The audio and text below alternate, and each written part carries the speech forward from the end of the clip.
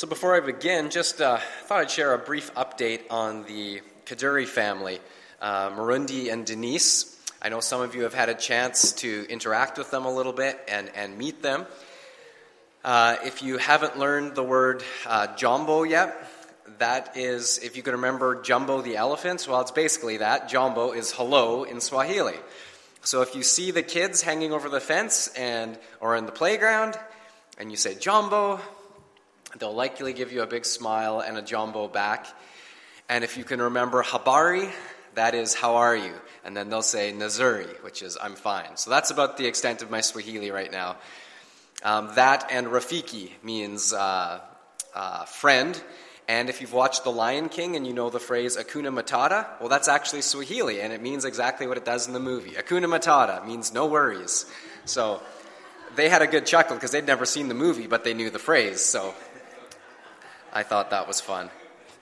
This past week, just to give you a little snapshot of what it must be like for them coming to Canada, they've been in a refugee camp since 2004. So over 13 years spent in a refugee camp, traveling nowhere, with only the basics of life provided there. And so this past week, when I brought them a laptop and we had it hooked up to the internet, I may as well have brought the space shuttle in to show them how to run this thing, because their eyes were about this big, and I just took for granted, while I flip open the laptop, I turn it on, I open a window browser, I start showing them what I think is important, and they're like, hold on. The lid closes, the lid opens, on, off. So we had to start at the exact basics. It was the first time ever they'd used a laptop, things that I've done for so many years we just take for granted. And so there's a steep learning curve ahead of them, but it's really neat to see and to be a part of. So, they're doing very well, and I'm sure in no time, especially the children, will be speaking English, and they're already learning phrases, so it's great to see and be a part of. So they're very friendly. Feel free, as you see them hanging over the fence or on Broadway, I'm sure you've probably spotted them already, to say Jumbo, hello, and they're very responsive. All right, let's turn to the Word of God now this morning, and as we do, would you bow with me and let's pray.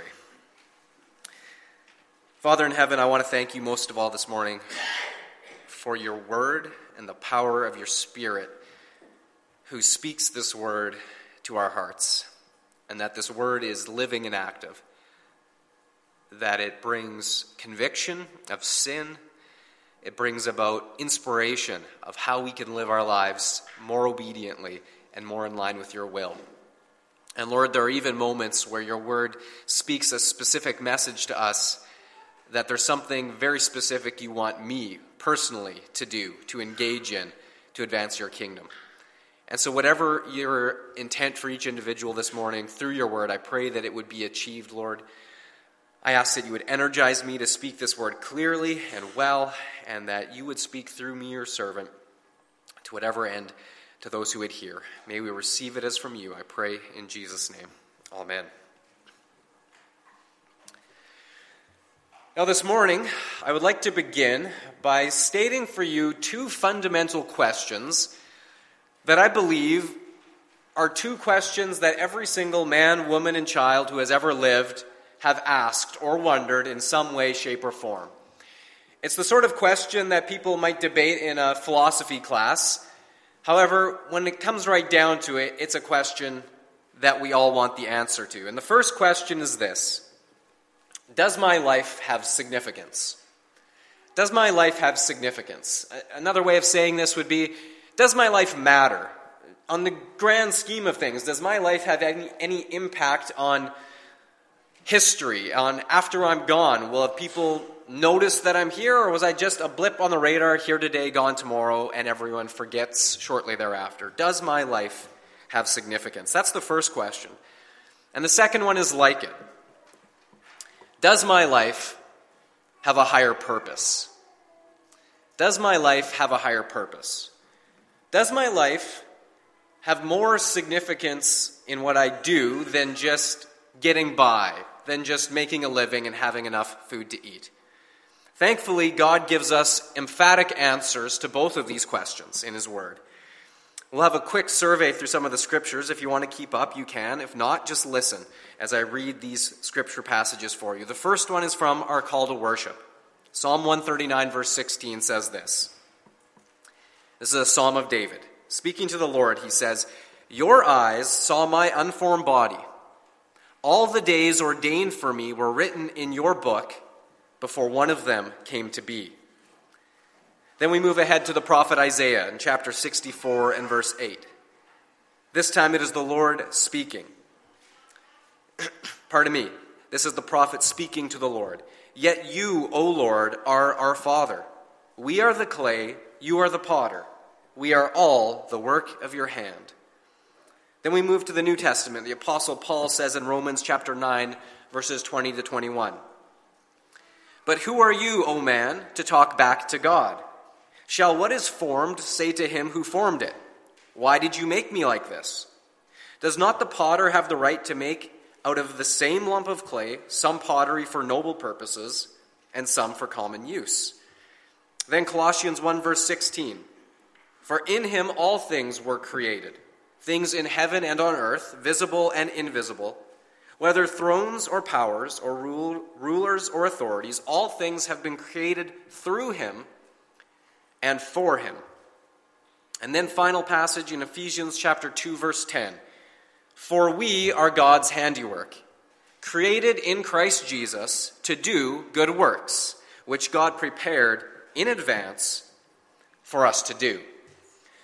Now, if you caught the common thread through all of these passages, what they are making crystal clear is that we were created by God, for God. By God and for God. These two truths tell us everything that we long to know about the meaning of life and its ultimate purpose. And so question one again, does my life have significance? Do I matter? And to this God responds, you matter because I, your creator, say that you matter. And if you wonder if that matters, well, if God says it matters, then that's all that matters. And that's the end of the matter. All right? Has everyone got that? Your life matters because God, the creator, the one who is the cause behind everything, if his opinion is that you matter, then that is truly all that matters. It doesn't matter one hill of beans if someone else says whether or not your life matters. If your creator has ordained you with value, he says your life has significance, then you can take that to the bank. You matter because God says you do. Think of it like this. If you hadn't mattered to God, he wouldn't have made you. So the very fact that you exist proves you have tremendous significance. Your life matters. Question 2. Does my life have a higher purpose? Usually what is meant by this question is, does my life have some plan or purpose to it more than just trying to have as much fun as I can, trying to accumulate as much stuff as I can for as long as I can before I die? And to this, God's reply is emphatic. Listen again to this verse. I created your life. All the days ordained for me were written in your book before one of them came to be.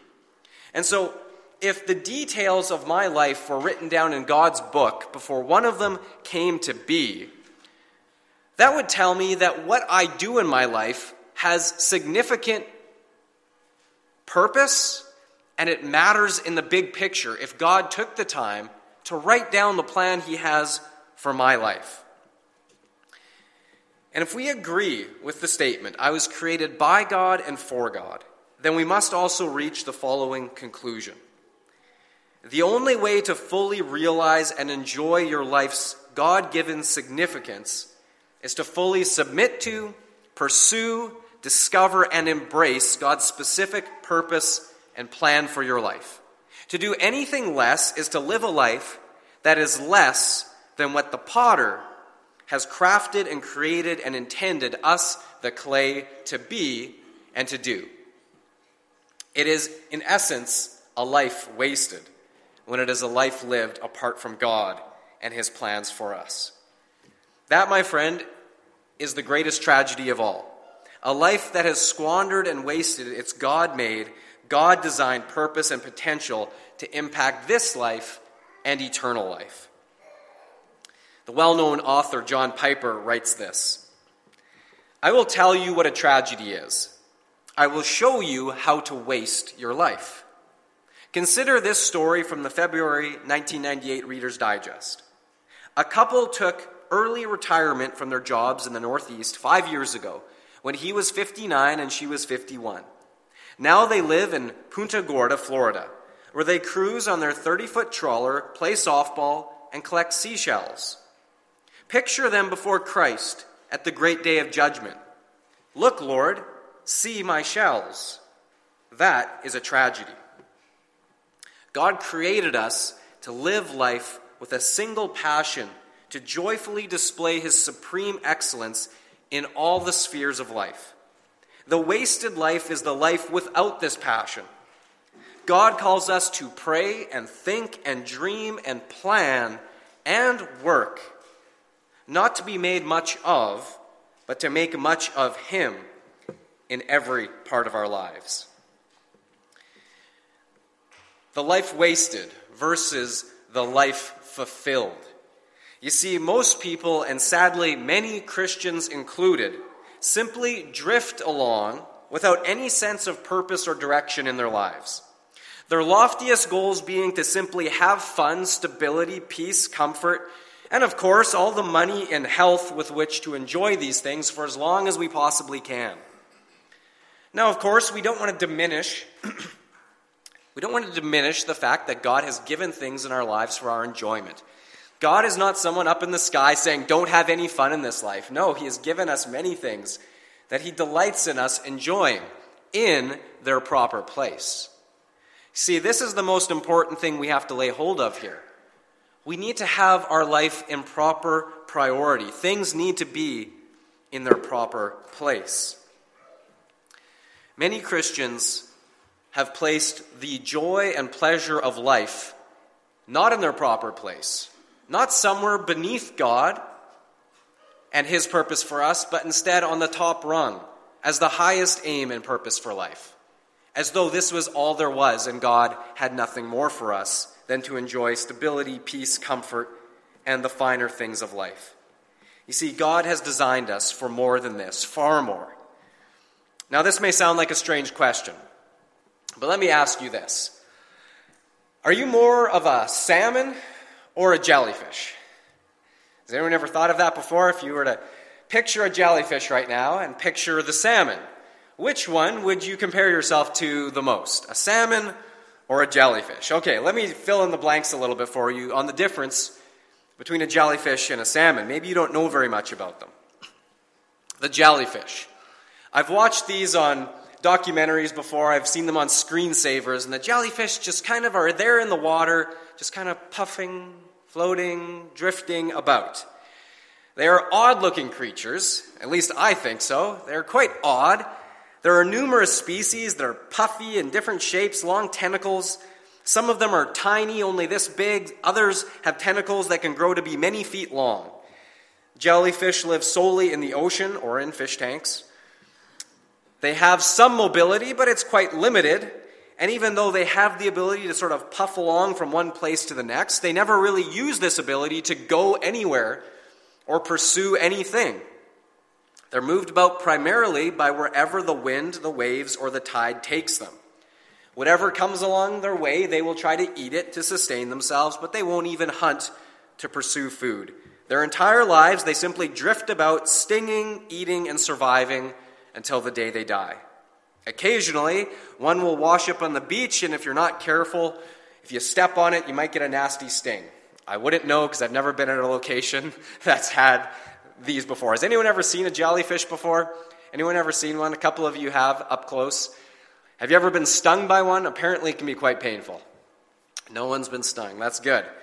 But this is about their existence. That's the jellyfish life. Then by contrast, something we're probably a little more familiar with is a salmon. These fish begin their lives in freshwater rivers and lakes. But not long after they're born, they begin a long swim downstream. Their destination is the ocean. And it is here in the ocean that they spend the majority of their adult lives. But then something very strange happens. It is here where suddenly a switch gets flipped. Scientists don't even understand how this happens or why. But at some point, the adult salmon living in the ocean begins to swim back home. Though they may have swum by this point thousands of miles from that original river where they were born. With uncanny precision, better than having a built-in GPS, they head for home. They find that river, they swim upstream against the current of the river, and no obstacles, whether rapids, waterfalls, or dams, will deter their progress. They are determined to reach the point of their origin. I recall on one occasion watching fish climb what's called a fish ladder over a hydroelectric dam. Has anyone ever watched this before? Fish going up a fish ladder? Has anyone else seen this? It's incredible how determined these little creatures are that they are going to go not just upstream but uphill. And they flip and throw themselves up out of the water to the next step. And then they'll thrash about and flip and throw themselves as many times as it takes to make the next step and the next step until finally they are over this obstacle.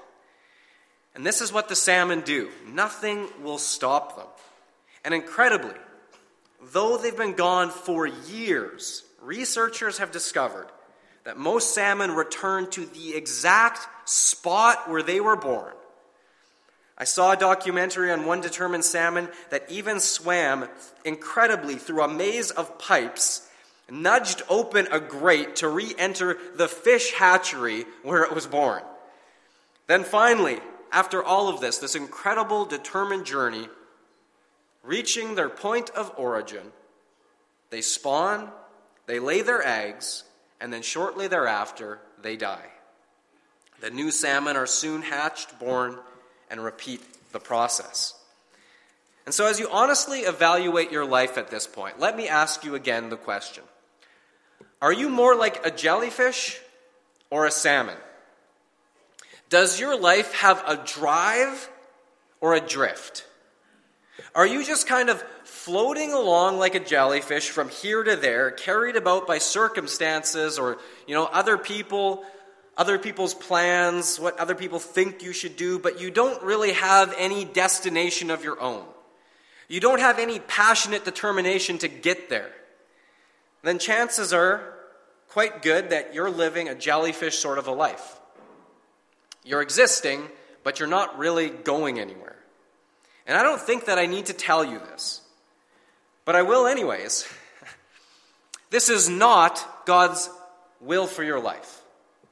This is not God's plan for your life. And I believe that deep down, this is not what you want for your life either. So listen to the words of the Apostle Paul as he warns believers against living empty lives that vainly pursue worldly pleasures and purposes instead of God and his purposes. It's a very pointed word that he speaks to the Ephesians in chapter 5 and verses 14 to 17. This is why it is said, "Wake up, O sleeper, rise from the dead, and Christ will shine on you. Be very careful then how you live, not as unwise, but as wise, making the most of every opportunity, because the days are evil. Therefore do not be foolish, but understand what the Lord's will is." So here we see in this passage, according to Paul, to be spiritually asleep, unwise, and downright foolish is to pursue worldly pleasure, being careless or lazy and squandering your God-given opportunities, and to not understand his will for your life. To simply float about is, in the words of the Apostle Paul, a foolish, unwise life, one that fails to realize its ultimate significance and purpose in God. And the problem with that kind of a life is that it doesn't realize its full significance or accomplish anything of eternal value for God's kingdom, the kingdom that will last. And inevitably, the question is asked, well, if I live a jellyfish sort of a life, does that void my salvation? Usually that question gets asked somewhere along the line. And before I answer that question, Let me just say that that's a jellyfish sort of a question. It's a classic. Why?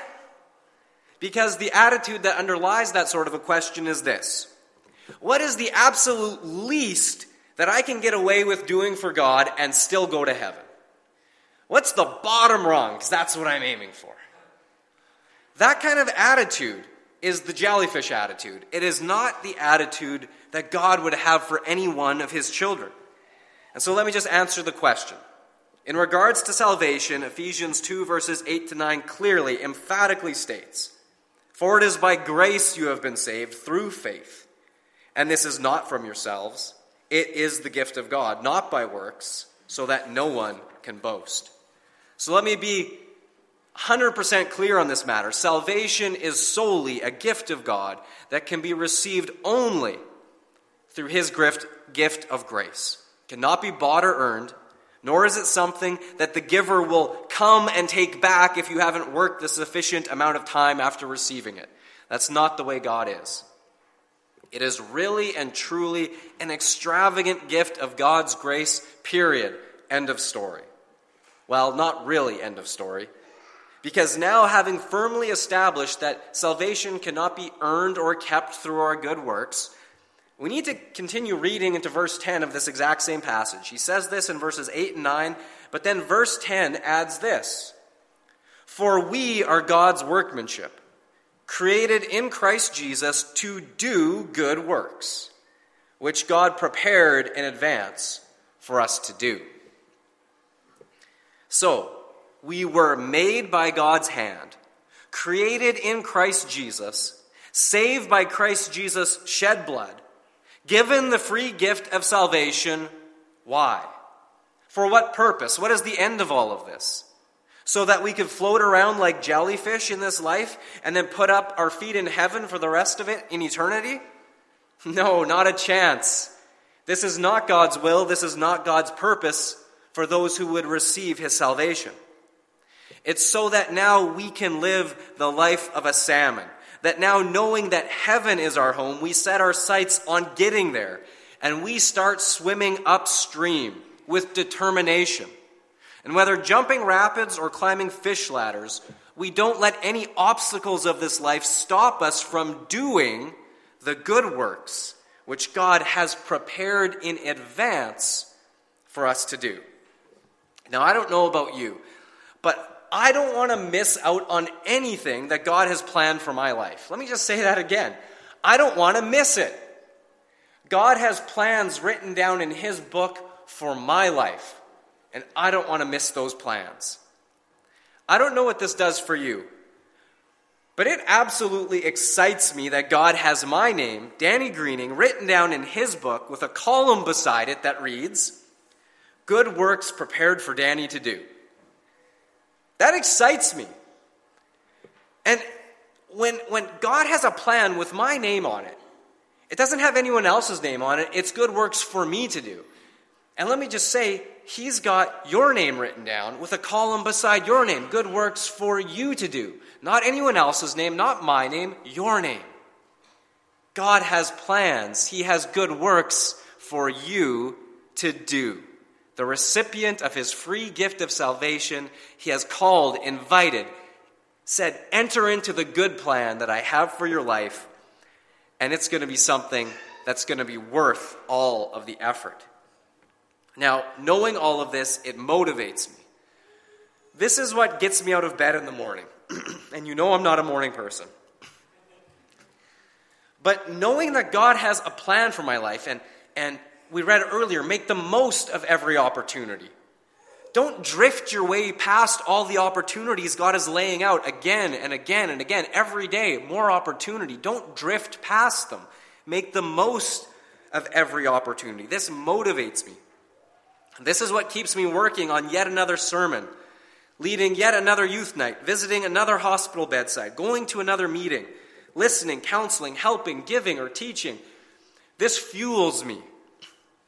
And of course, it's not always easy being a salmon. In fact, I've learned that it can be incredibly challenging and tiring at times. And Jesus said in Matthew chapter 7, verses 13 to 14 this, Enter through the narrow gate. For wide is the gate and broad is the road that leads to destruction, and many enter through it. But small is the gate and narrow the road that leads to life, and only a few find it. Now, usually we look at that passage in the context of finding salvation, which it is principally for. But this passage also tells us that the wide gate and the broad road is the easy way. It's the life of simply floating along downstream, not resisting the flow of culture or the lures of the world. It just kind of goes with the flow. It's the easy way, the road traveled by most. And the only problem with this road, with this easy street, is that it leads to a wasted life, and in the end, if it's never repented of, Jesus says it leads to destruction, to death. But then he says the small gate, the narrow road, the upstream struggle, if you will, that is the road that leads to a significant and purposeful life now, and the end of it is eternal life without end. And the only problem is, because the gate is small, only a few find it. And because the way is hard, fewer still stick to it until they finally arrive at their destination. Now, that might not be what you want to hear today.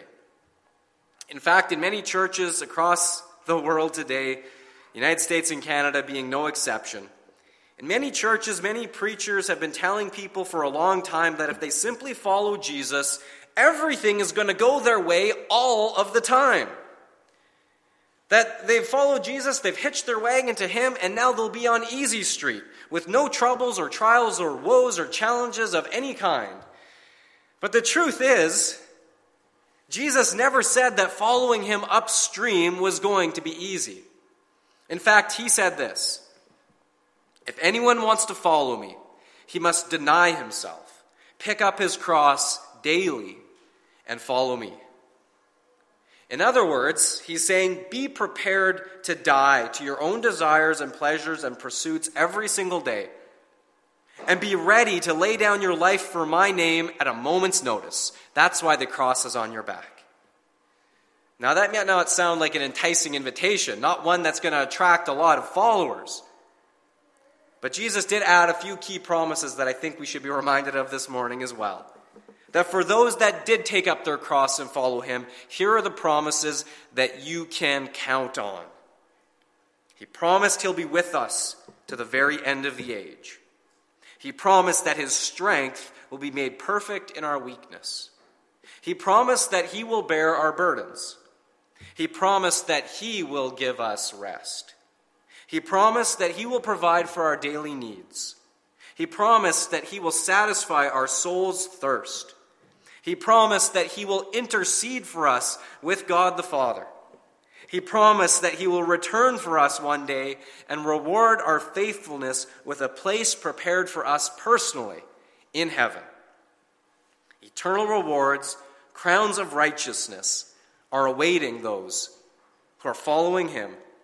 And finally, he promises this admonition to the salmon life, those who will follow him to the very end, that we will receive the admonition, well done, good and faithful servant. Yes, swimming upstream is not easy, but I can tell you that it is more than worth it.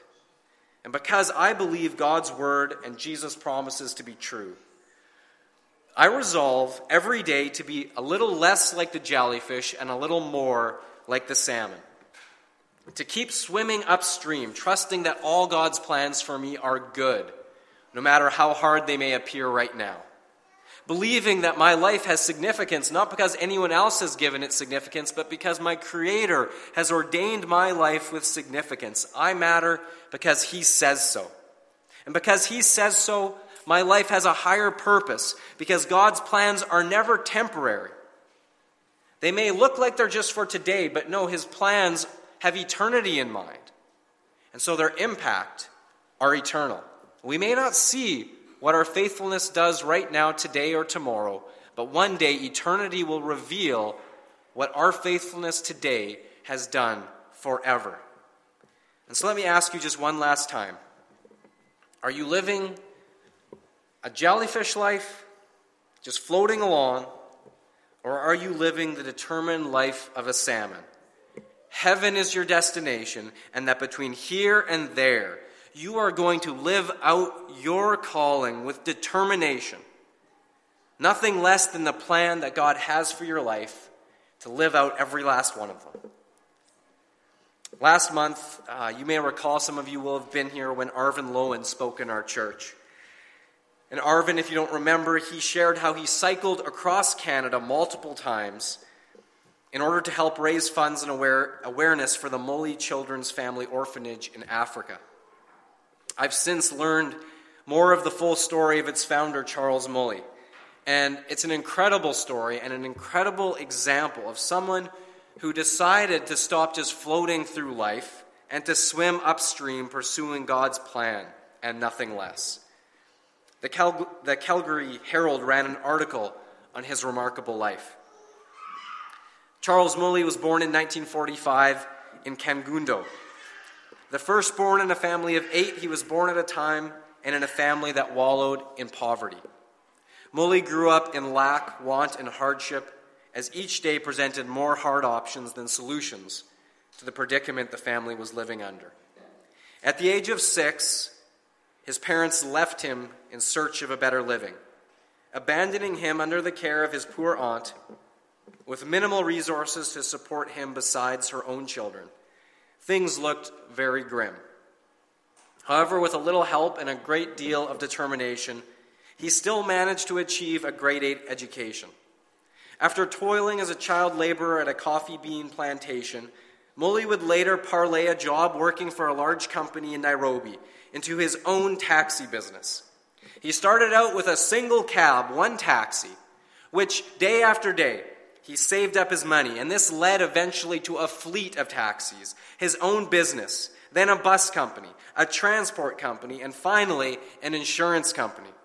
By his early 40s, unspeakably, unfathomably, against all odds, Mully had become a millionaire. He says, "I associated with big people, rich people. My home life was a happy one. My wife and Esther and I lived with our 8 children in a beautiful large home on a big spread of land near the Kenyan town of Eldoret." And as incredible as his rags to riches story was, it makes an even more radical turn. In 1986, while in the city of Nairobi on business, Mully was approached by a group of street children as he was getting out of his brand new Mercedes-Benz. "I knew giving them money was to encourage them to go and buy drugs," he says, "so I ignored them." When he returned a few hours later, his high-status Mercedes-Benz was nowhere to be found, carjacked. The experience weighed on him heavily, but not because of the material loss. "I saw myself in their eyes," he says of those desperate children. "For the next 3 years, every time I closed my eyes, I saw the children everywhere. I could not go through the streets without seeing the children who were just as I had been." Mully, who had become a Christian as a teenage plantation worker in 1965, began to feel God had another plan for his life. And so in 1989, he sat down with his wife and children, and he told them that he wanted to quit his lucrative business, to sell it off in order to take care of those lost souls. "People told my wife to take me to the hospital," he says with a chuckle. "They thought I had lost my mind." Instead, his wife incredibly supported his plan to sell off his business and to take in street children. Soon their large home had nearly 100 orphans of various tribes, sleeping in every corner of a house that underwent several additions until Mully could house them later on in dormitories. The children lovingly called him Papa Mully, and he would make time for each one of them as best he could. When he eventually ran out of money and then food, he didn't know what he was going to do, until others saw the incredible work that he had done and were moved to step in and to begin to help. Today, that organization has 2,500 children under its care. In the time since it was founded in 1989, over 10,000 children were lifted from the streets and given a foundation and a hope for life.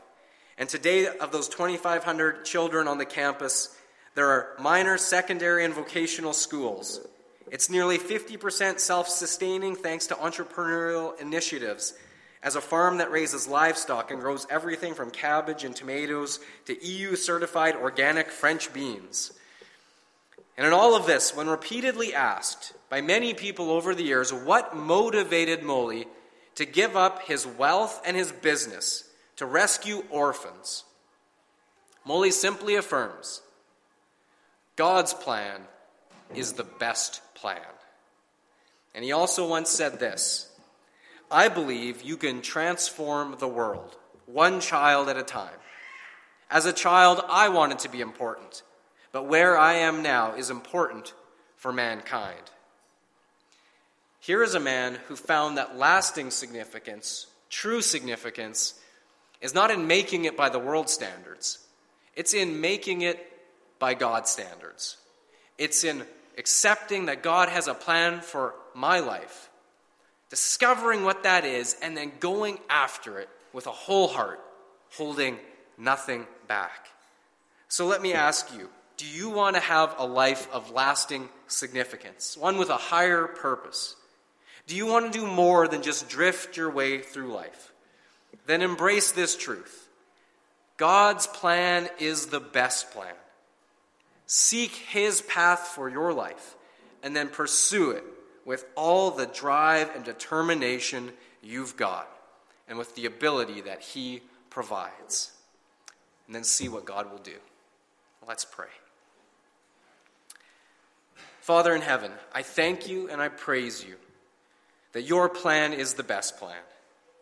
And that for all of the plans that we come up with for our lives, for all of the things that we pursue, thinking they will fulfill us, Lord, we find that they're all a mirage. They're a chasing after the wind. There is no end to the pursuit of wealth. There is no end to the pursuit of selfish ambition or gain. There's no end to all of these things. And whenever we achieve or attain what we think will satisfy us, we find that it does not. And it doesn't matter how big the farm or the business or our career success might be. Apart from you, it is vanity. It is nothing. It is meaningless. But Lord, with you, and in you, and in your plan, oh Lord, there is satisfaction. There is significance. And there is a purpose that is far greater than simply trying to live through this life, have as much fun as I can, gain as much stuff as I can for as long as I can, and then die. There's so much more to that. Your word says, where our treasure is, there will our hearts be also. And so I pray, Lord, that today we would determine to stop just drifting through life and instead fix our sights on nothing less than heaven. That is our destination, and like the salmon, we will drive with determination towards that eternal home, our final reward, which will be in you. And so I pray, Lord Jesus, that today you will resolve within each one of us by your Holy Spirit that we will not be content with anything less than living out your plan and your will for our lives, that we would not miss it, that we would not waste a day or a moment, but that we would pursue you with a whole heart. For we ask all of these things in Jesus' name. Amen.